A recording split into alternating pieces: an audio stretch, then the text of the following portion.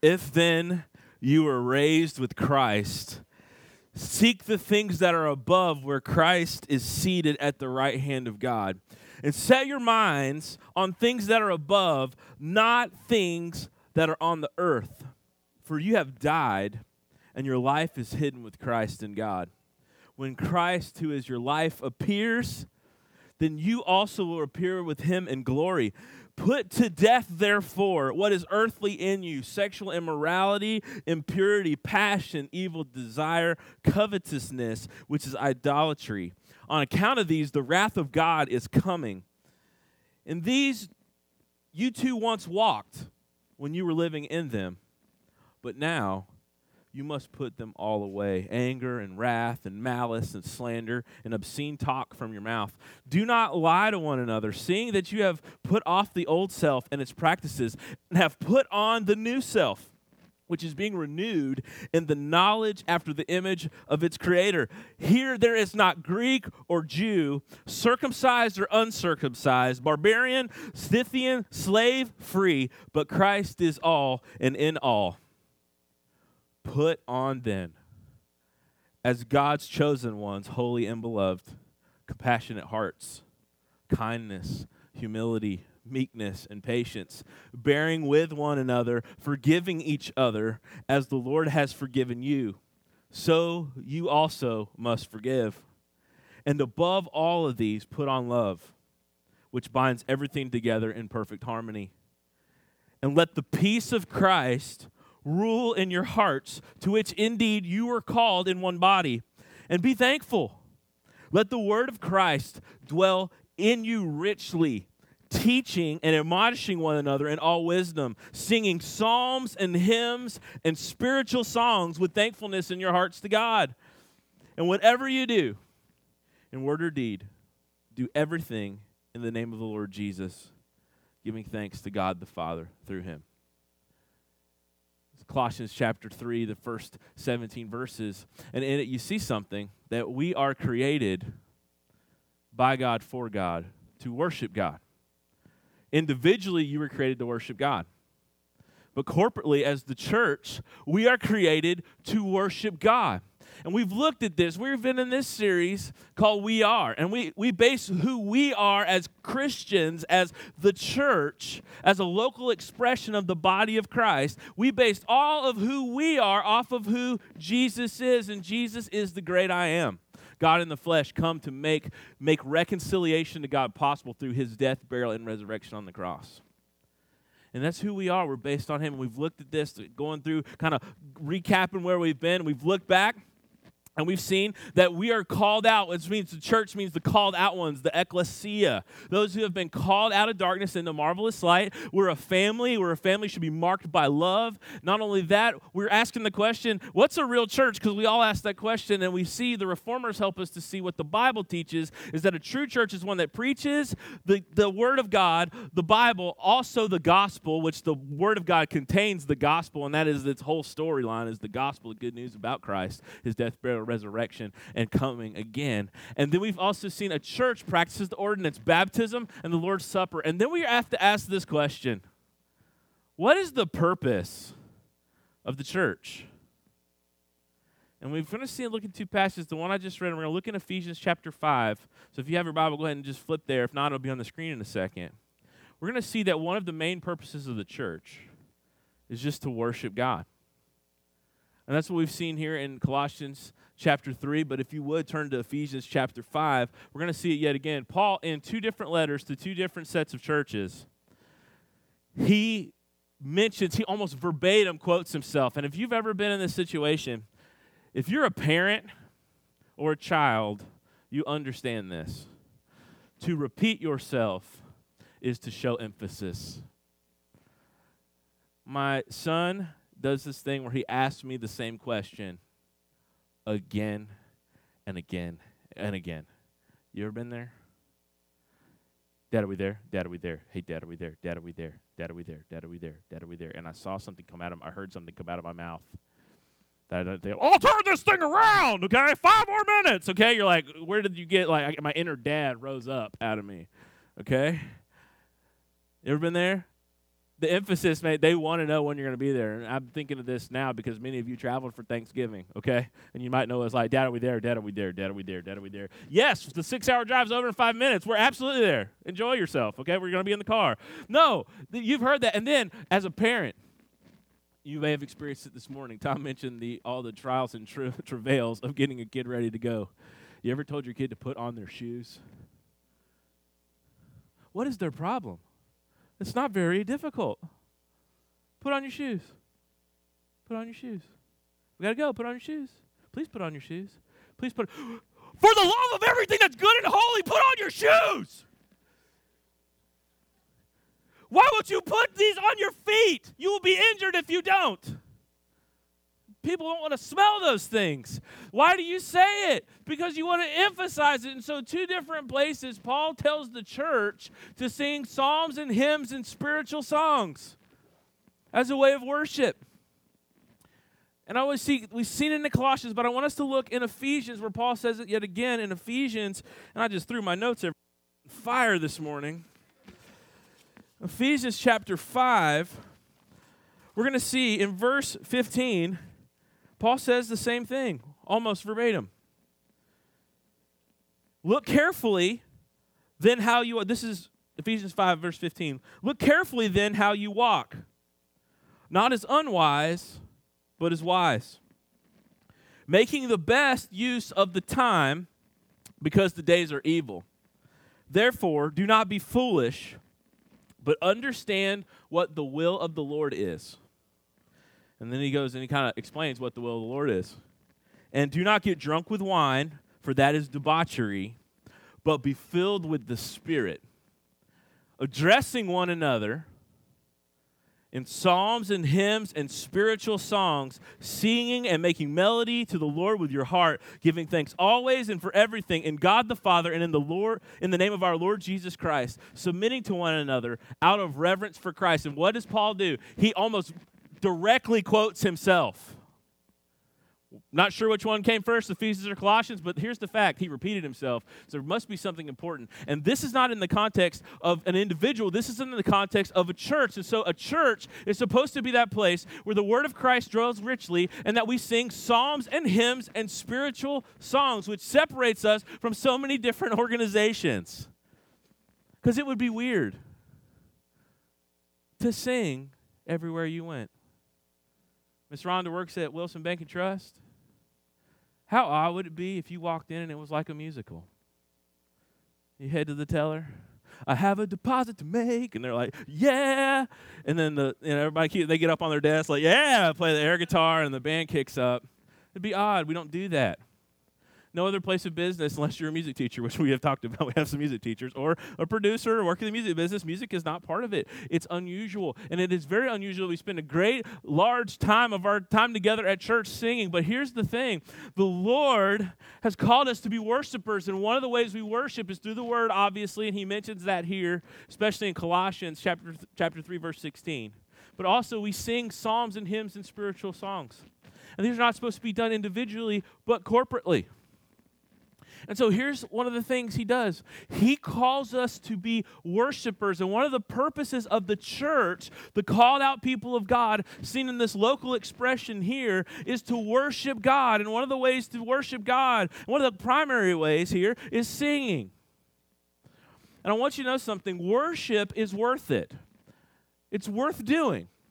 Look with me in verse 15. I want to prove that to you. Verse 15, Paul says, look carefully how you walk. This is not for you to, this is not about your physical walk or your gait, okay? Now they have like software that can analyze your gait, and you can actually be detected and known if that's you by the way that you walk, okay? Some of us have different ways of walking than others. Like you have a natural gait. That's not what he's talking about here. This is language used to talk about your life. So let's look carefully or think carefully, observe carefully how you live your life.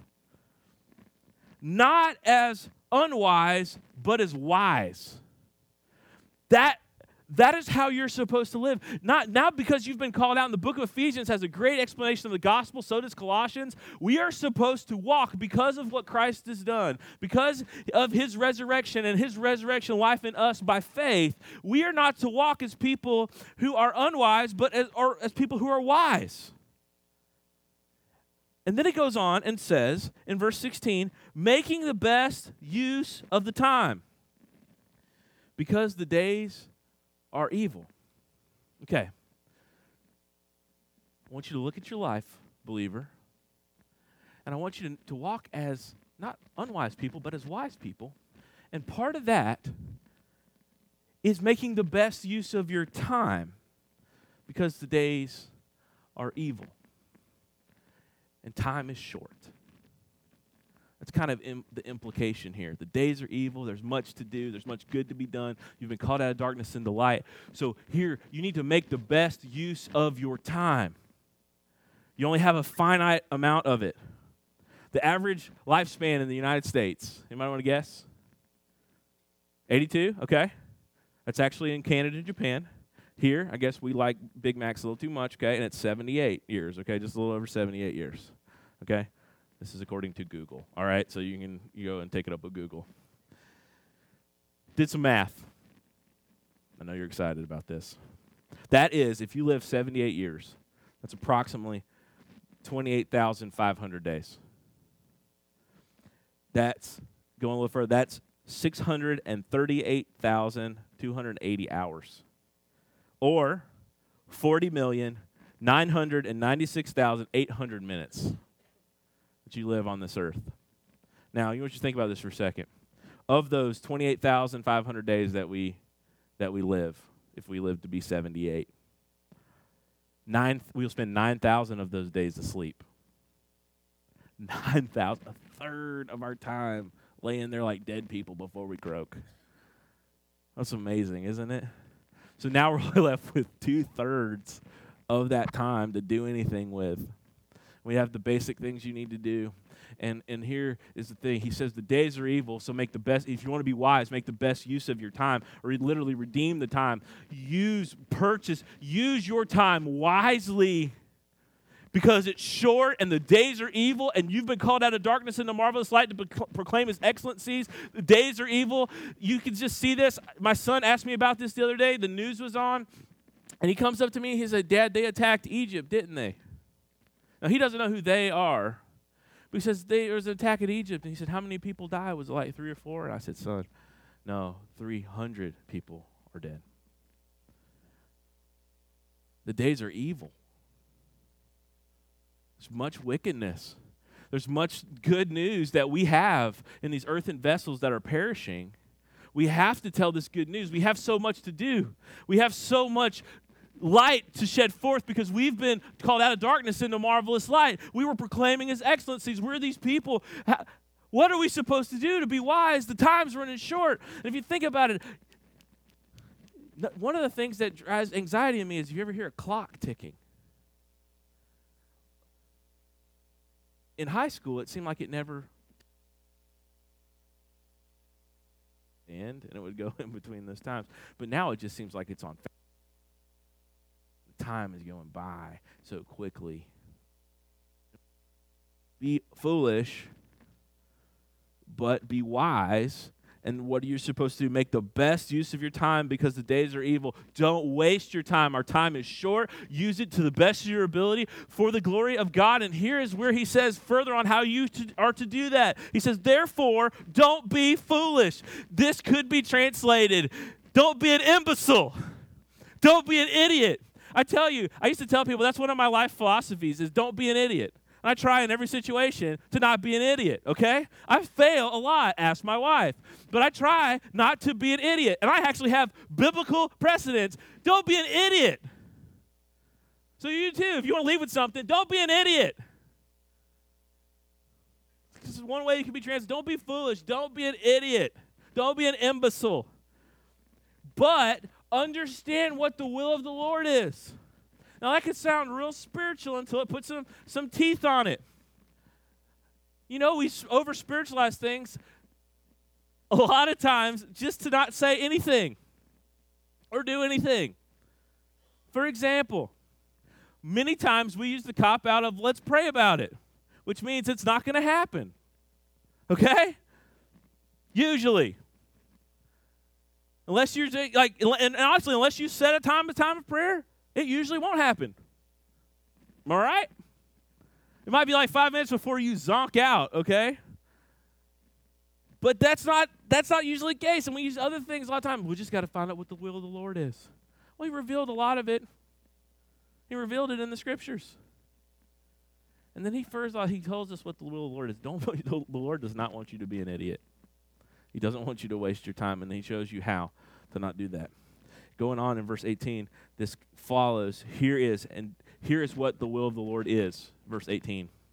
And do not get drunk with wine, for that is debauchery, but be filled with the Spirit. Now, that's odd. This comes out of nowhere. Don't get drunk.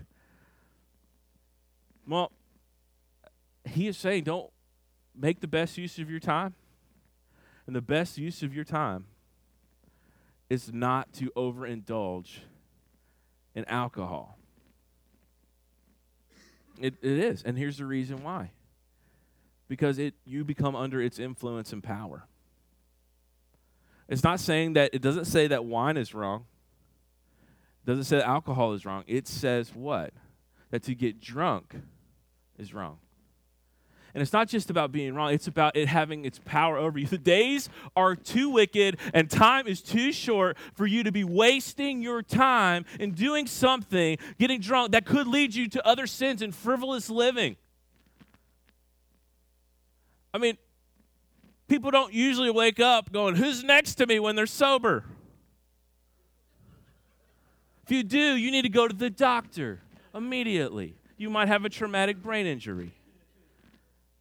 You might regret your decisions you've made, but you've at least made them more clearly when you are not under the control of wine in a drunk fashion.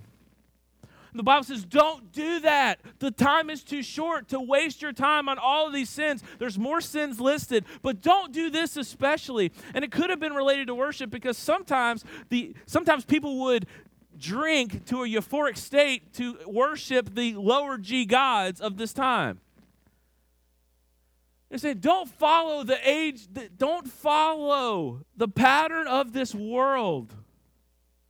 And to think that alcohol will be your salvation. And you need to look no further than reality TV shows to realize that people worship at the idol of sex and drunkenness.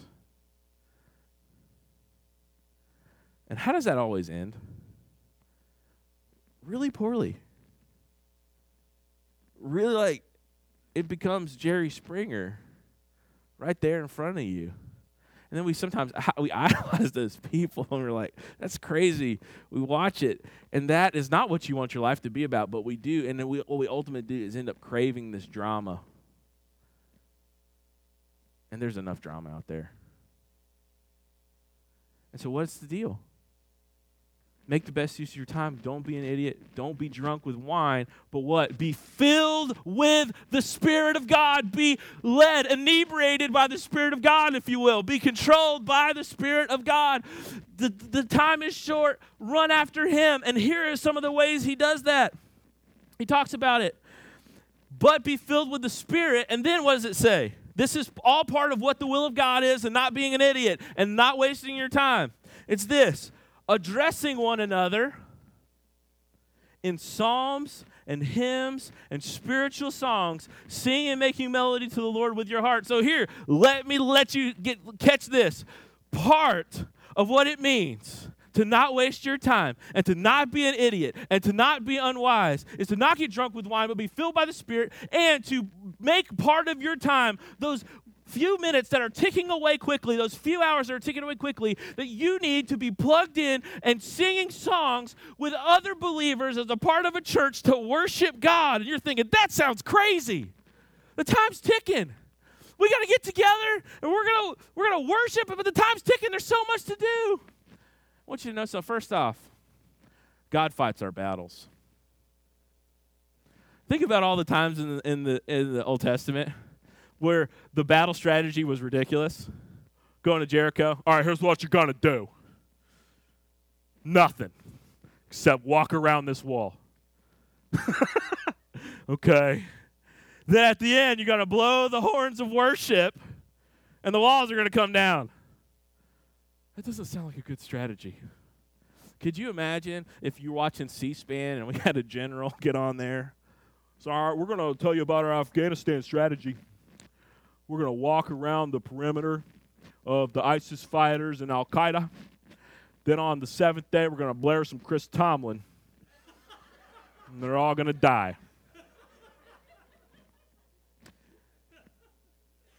Lord have mercy. Calling for help, okay? Get a new general in there. And that's what they did. Walls down, win. And the Lord, think about the day of Pentecost. Jesus gives these guys, his apostles and those in the upper room, he says, give you this thing. Go tell the good news to every person, making disciples of all nations, baptizing in the name of the Father, Son, and the Holy Spirit. I'll be with you always to the end of the age. Start here, go everywhere. But before you do, I want you to go wait in an upper room until Pentecost. You imagine that was probably the longest wait of all time. Okay, Jesus gave us all these commands. Also, he was dead, and now he's risen. And then we saw him fly into the sky. Oh, my gosh. It's been a crazy couple of days. 50 days have passed since the crucifixion. And they're just waiting. They don't know what's happening. Jesus said, wait. So they're waiting. And what does the Lord do? He sends the Spirit, and then what happens? They get out and preach. They're preaching in different languages. None of them knew a different language because they're all like, aren't these people uneducated rednecks? Why are they speaking to us in different language? It would be like you going over to McDonald's, and they were like, hola, okay? Or they're saying like something in French or something, and you're like, okay, this is Hartsville McDonald's. That should not be coming out of your mouth, okay? All these different languages. And so that's what's happening. What happened? They're preaching the good news, and people are saved, and 3,000 people come to know the Lord that day, and they baptize them. And it wasn't because they did anything special. It was the people of God, under the power of God, worshiping God. And what happens? The Lord works while his people worship. Secondly, worship is not a means to an end. It is the end. We are called and created to worship God. And we have two separate situations in which what it means to not waste our time on this earth is to gather together and to worship together, to sing together. I don't want you to miss this. Verse 19 says, addressing one another in psalms and hymns and spiritual songs. And this goes right against a prevailing theory in our culture, especially amongst those who are acquainted with the gospel and even maybe have some belief in it, but ultimately are unconvinced about the church. And you hear this, well, listen, I can worship anywhere. My God's everywhere. Yes, he is. He's omnipresent. You're right. You got that right.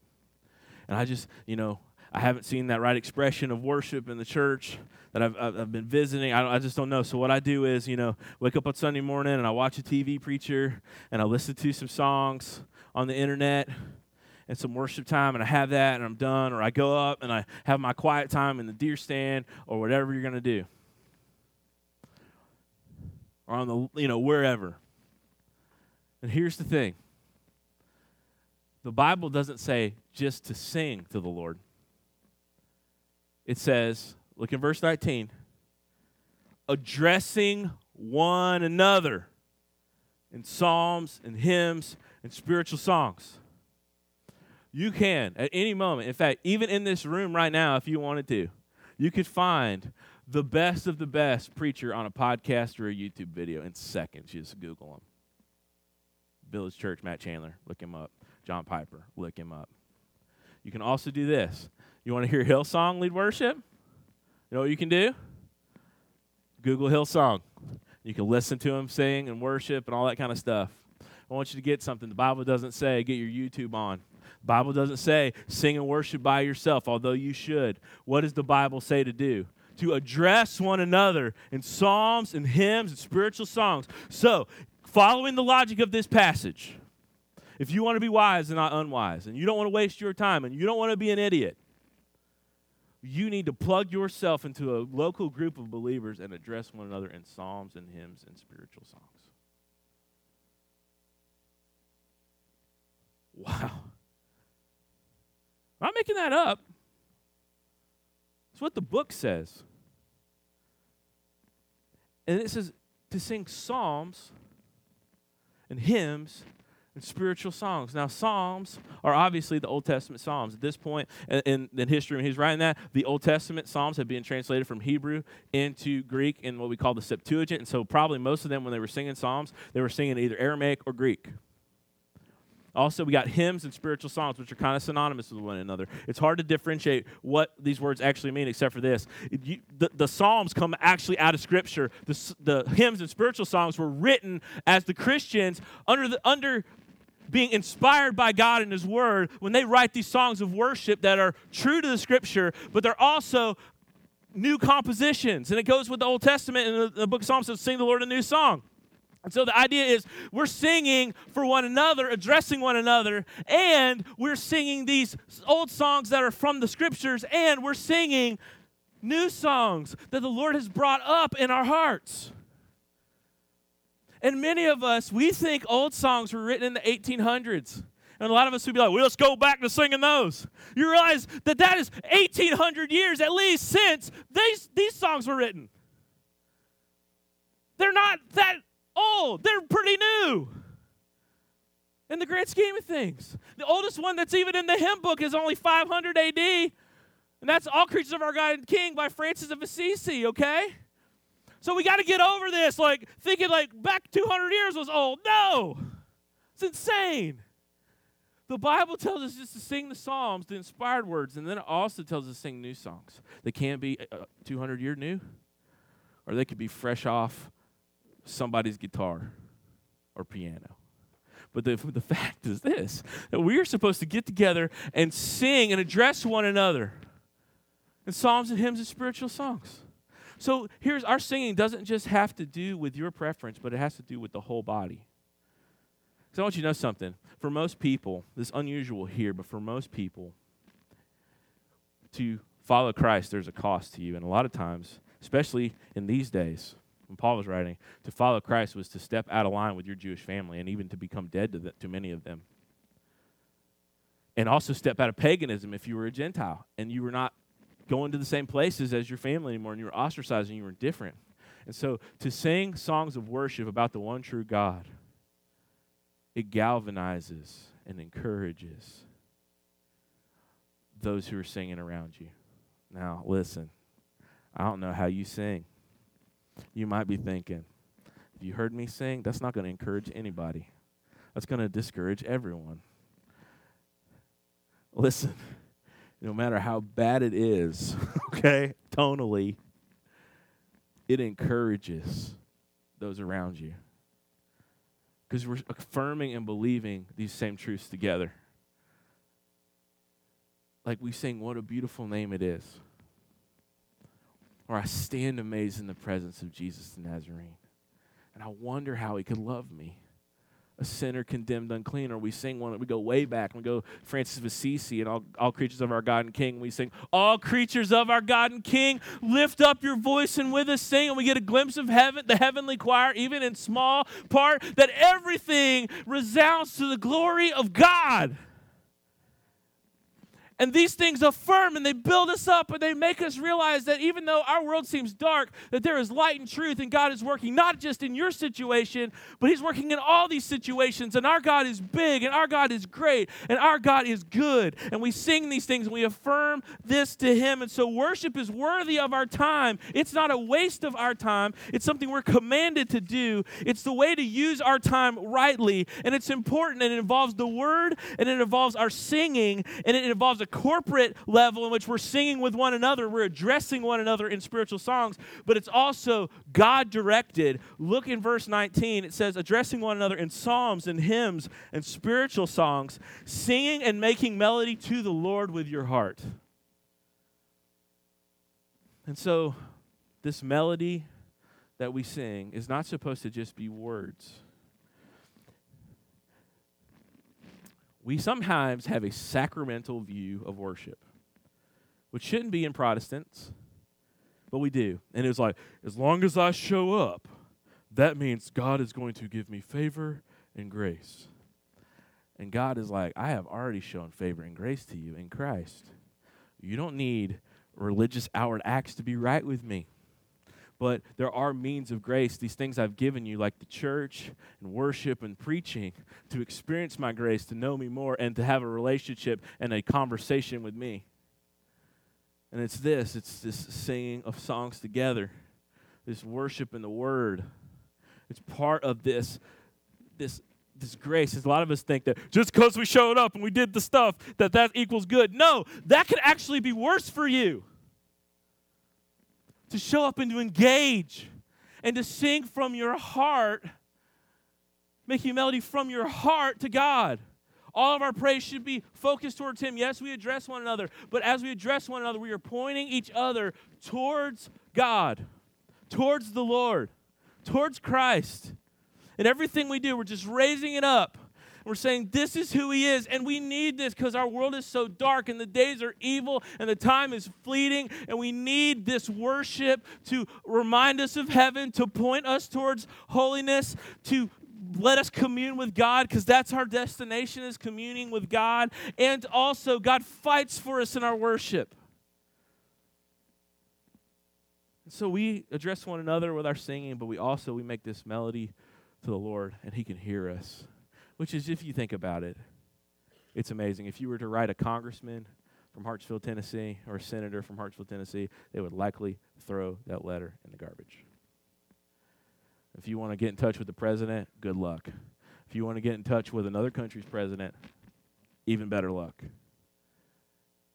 But in Hartsville, Tennessee, in a little church that used to be a movie theater, God can hear us when we sing to Him. And He communes with us. Not because anything good, not because we sing better than anybody else, but because He loves us, and when we sing and make melody to Him in our hearts, we draw near, He draws near. We pour our heart, making melody from our heart. It matters not the fact that you're singing, but just that you're singing, but your heart has to be engaged in it. And that's the way not to waste your time. That's the way to make the most of your time. And then it goes on. Giving thanks always and for everything to God the Father in the name of our Lord Jesus Christ. And so it says singing and making melody. And it's also based on thankfulness. We just had Thanksgiving. Many of you, hopefully, you had a nice meal with your family, hopefully. What's Thanksgiving supposed to be about? You're celebrating thankfulness, okay? I know there's football and all sorts of good stuff, but really it's supposed to be it's celebrating thankfulness to God for what He's given you and your family and everything. We did this thing. We went around the table and said some things we were thankful for. We went ahead and said, all right, it's a given. We're all thankful for Jesus and family, okay? Because everybody's going to say Jesus and family, because that's important, and that should be the top 2 things on your list, okay? So we went and said, put those aside, and we said, what else are you thankful for? It was really neat to see the Thanksgiving that was going on at the cabin where we were. And I want you to think this, that our worship service and everything we do is about the praise of God and thankfulness in our hearts to God through Jesus Christ. So everything in our worship should be focused on what Christ has done. That is the source of all our thankfulness. Oh. If you think about it, we have so much to be thankful for. I'm not good by myself. I have nothing good in me that is lovely towards God. In fact, even in my goodness, I show that I don't worship Him like I ought to. Because I can be good for a second, and show I have a capacity for it, and then wicked, and show that I am dishonoring God. And in my sin, before the world began, God made a plan in which He would call out those who trust in Him from darkness into light.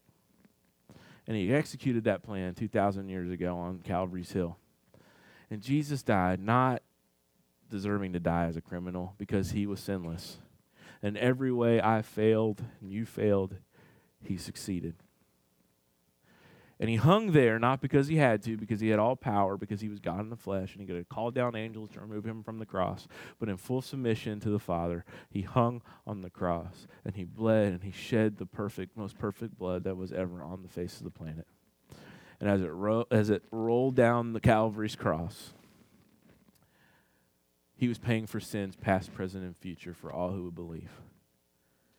And then in victory, he rose from that grave, and he's ascended and he's coming. And I have no purpose, or I have no reason to think that any of that was due to me. I have rebelled against him. But in his grace, he's brought the gospel near to me through preachers who preached to me, and I repented and believed, and he gave me all that was a gift of his grace. And now because of that, my heart is filled with thankfulness because I deserve nothing yet. He gave me everything. Now my sins, which were scarlet, are white as snow. Now the purpose for my life was hell and destruction, and now it's the kingdom of God. I once had no father but the devil. Now God is my father, and I'm a part of the family of God.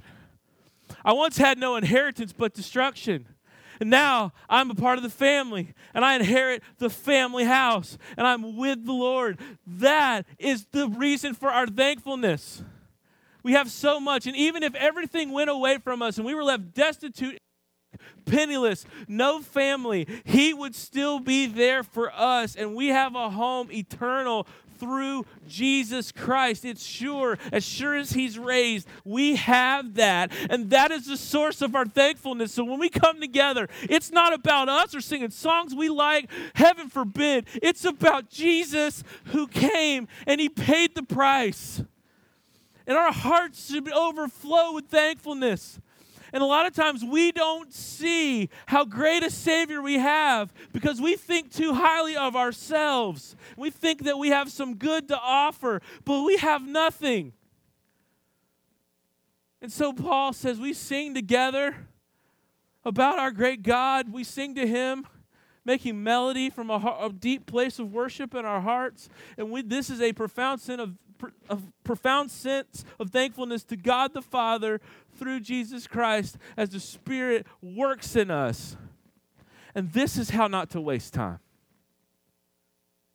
And to do what is wise and good. It's so good for us to be together and worship together. It's not a waste of your time. It's what you're created to do.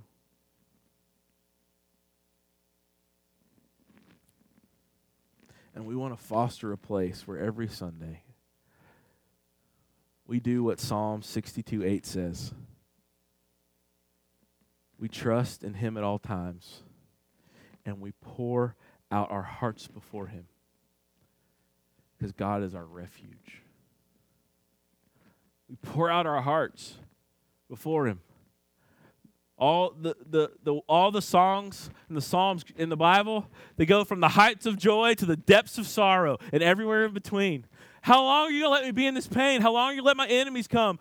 To, yes, you've delivered me. All of these things are there, and we want to be this place. When we come together to worship, we sing these psalms and hymns that come from the Scriptures, and we sing them out, and we sing these new songs, and we sing these old songs, and we sing these songs to God, and we worship, and we encourage and address one another, and we sing to the Lord, and we sing with a profound sense of thankfulness for Christ. And as we do that, we're just pouring out our hearts before him. My brother-in-law has a ministry in Haiti called Triumph Community Ministries, and they're trying to get it off the ground. And in Haiti, they've got, not only do they have spiritual problems, but they have a lot of social problems and economic problems and political problems. They have a lot of problems, okay? Just put it that way. And one of the things he's trying to do is have a Christian-based community center in Pion, Haiti, in which people can come and gather and they can get basic life skills, but all of it being pointed towards the gospel and getting people plugged into churches and relationship with Christ. And so they've got this huge goal of raising $250,000 to try to put this center into place, which is a big community center and some village housing, and it's a pretty huge task. And we were talking about it this week while I was at Thanksgiving, and just telling their heart. And he showed me this video. This video is they have dug a well. And water's hard to come by there. Do you know how you get water in Haiti? You have to go to the river and draw it. And the river is used for everything. You want to wash your dishes? There's the river. You go to the bathroom? There's the river. You want to bathe? There's the river. It's not always the most sanitary, healthy place to be. In fact, it causes lots of problems. And so they had, the money was given, God ordained it, worked it out so that they could build this well.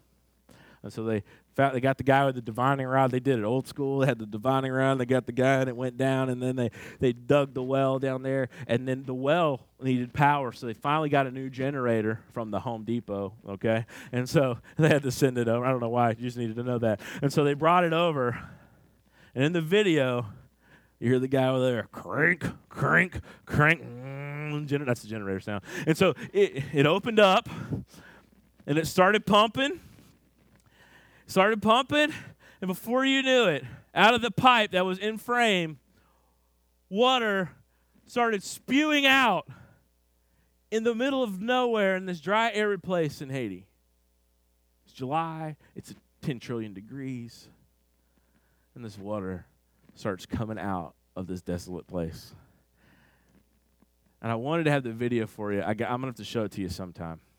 But there is this elation that just hits everyone. Woo! Like, I just never thought, it's like you go in your house to turn on the tap, you're like, look at that! Look at it! It's coming out! And that's exactly what we're like, oh my gosh, there's no water! And so they run in there, and the phone's jumping up and down because my brother-in-law has it, and he's just going, praise the Lord! Praise the Lord! And his Haitian accent yelling, praise the Lord! He can't hardly see anything that's happening. And then they all run into the water, and they let it run over them. And they're like, yes, yes, yes! We have water! And it's so refreshing because you can tell it's hot. It looks hot. You've ever seen those pictures or video or looked outside and you're like, it just looks hot. It looks like Georgia in the summer. That's the reason the devil went down there, right? It's so hot. And they're hitting this water, and there's this refreshment and this praise to God because out of this dry, barren place comes water. And I want to encourage you to think about corporate worship together like that. Yes, worship on your own. Absolutely. That's part of your personal discipleship. But you need to be a part of a family, singing, hearing the word taught, making melody in our hearts to God out of thankfulness, because God has set up for us glimpses of heaven when we worship together, in which the Spirit of God moves through his people and his word, and we get refreshment from him, and we get to do what the psalmist says is pour out our hearts before him. What is the other psalm? It's you probably know this one from singing. It was one of those praise courses in the 90s. As the deer pants for the water, so my soul longs after you. In a dry and weary land where there is no water, what does the psalmist want more than anything to refresh his soul is this presence and Spirit of God. That was made for corporate worship. That's why it's in the book. Man, I'm dry spiritually. Well, how do you come to worship? You come ready? Do you come like having worship beforehand? Do you come like prayed up? Do you come in the Spirit? Do you come reading the Scriptures? You just show up and say, do something for me. Hit me with Jesus. Spray me down. Or do you come and you sing, make melody, and then the Spirit of God moves amongst his people? I don't know about you, but I had enough of dry religion because I have tasted and seen the work of the Spirit through his word and through his people. Oh, what difference would it make is if our times of corporate worship were like that well, cranked up, fully flowing, the Spirit moving, and we pouring out our hearts in praise as the Spirit ministers to us through his people and his word. That this becomes this white hot place for the worship of King Jesus. A place that you just can't wait to get to. A place where you can pour out your heart before him and you can take all your sorrows and your shame and you lay them there. You sing believing even though it's not a reality in your life yet. Well, life's messed up. It's totally messed up. But your promises are more true than my messed up situation. You just pour out your heart. I believe. Believe. That's you. You promised. You accomplished it on the cross. You're coming. All your promises are true. Yes and amen. And oh, what a difference that would make. And so here's how I want us to end. I'm going to call Amy and Clint back up, and I want us to do something for a second. We're giving ourselves time in this sermon series to let the Spirit move through his word. So here's what I'm going to invite you to do. Take a moment as they get ready to pray, bow your heads, and when they start singing, let's stand together. We're going to rise up and worship together. Let the Lord speak to you. Give him your praise. It is right and good and not a waste of your time. Take a moment, bow your heads, close your eyes, pray. When Clint and them start singing, let's sing together.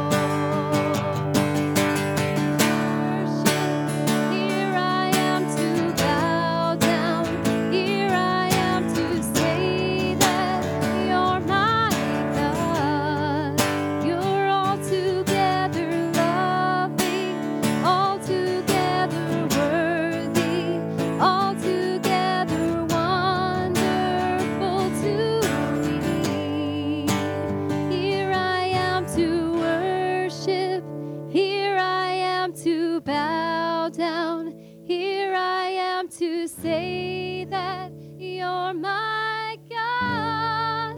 You're altogether loving, altogether worthy, altogether wonderful to me.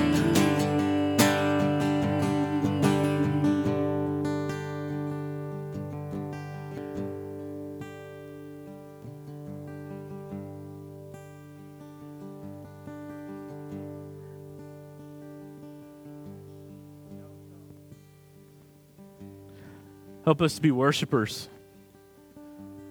Help make this place, God, a place that we worship you in spirit and in truth, that we address one another in psalms, hymns, and spiritual songs, making melody in our heart to you. And we'll always be thankful to you, God the Father, through our Lord Jesus Christ. Let us not be drunk with wine, Lord, but let us be filled with the Spirit. Move us to not waste our time and to be part of this worship. Help us be a church full of worshipers. You're good to us. And Lord, as we're about to collect this offering, I pray you use every bit of it for your glory. In Jesus' name, amen. This time, if you be seated, we're going to invite our offering team to come forward and pass out the offering. And as we do that, we've got a few announcements to make. As many of you know, we do Christmas. We do essential boxes for those who are a part of our food ministry. We every month we feed 30 families twice. And so that's a cool ministry that we have going on. We just did Thanksgiving boxes last week, right before last Sunday before Thanksgiving. That was a great blessing, and so many of you stayed after to help us get those together. Last Sunday it was awesome. We're going to do some essential boxes coming up, which is like, toiletry, basic toiletry items and laundry items. And if you want to be a part of that, you can actually help make the boxes when time comes at the end of December. However, before that, we need you to bring in some of these items, okay? I think there's a list in the back, right, Sharon? There's a list on the back table back there of what you can bring. But if you think about it, just toiletries or laundry stuff, like, dryer sheets and stuff like that, it'll be a blessing to these folks, and it's a way that we can show tangibly the love of Christ to our community. So I want to make sure you know about that. Also, if you're a lady between the ages of 12 and whenever, okay, we won't make you divulge your age, there's a paint party happening on the 30th. The cost is $35. Anita, if you would, raise your hand. In the back there is Miss Anita. She needs the money today. If you're going to do it, she needs the $35 today, and she needs you to make a choice of what you'll be painting. There is a deer. It says something. Bright and Merry or something, okay? And then there is a nativity scene. They're both awesome, and the ladies come and do it. Miss Regina, she did something for our Lift conference. She's great, and it'll be a great thing. It'll be a great way to fellowship. Ladies, this is an impromptu. This kind of happened the last couple of weeks, and so everybody was like, let's do one, and so they're doing one. If you want to see her right after. Anita, raise your hand one more time. Look back there. There's Anita. She's awesome. And so see her, get that going on. We got a lot more things coming up. We're going to do a baptism, hopefully December the 10th, and so if there's anybody out here that wants to follow the Lord in baptism, come see an elder. Or if you want to talk, connect with the connection cards, or just come up and see one of the elders. We'll be down the front as soon as the service is over. We love you guys. Let's stand, and we're going to be dismissed with these words. This is a psalm that's been on my heart. We mentioned it in the sermon, Psalm 62:8. Trust in him at all times, O people. Pour out your hearts before him. God is a refuge for us. Go in his grace. You're dismissed. Take a filthy wretch like this and wrap him up in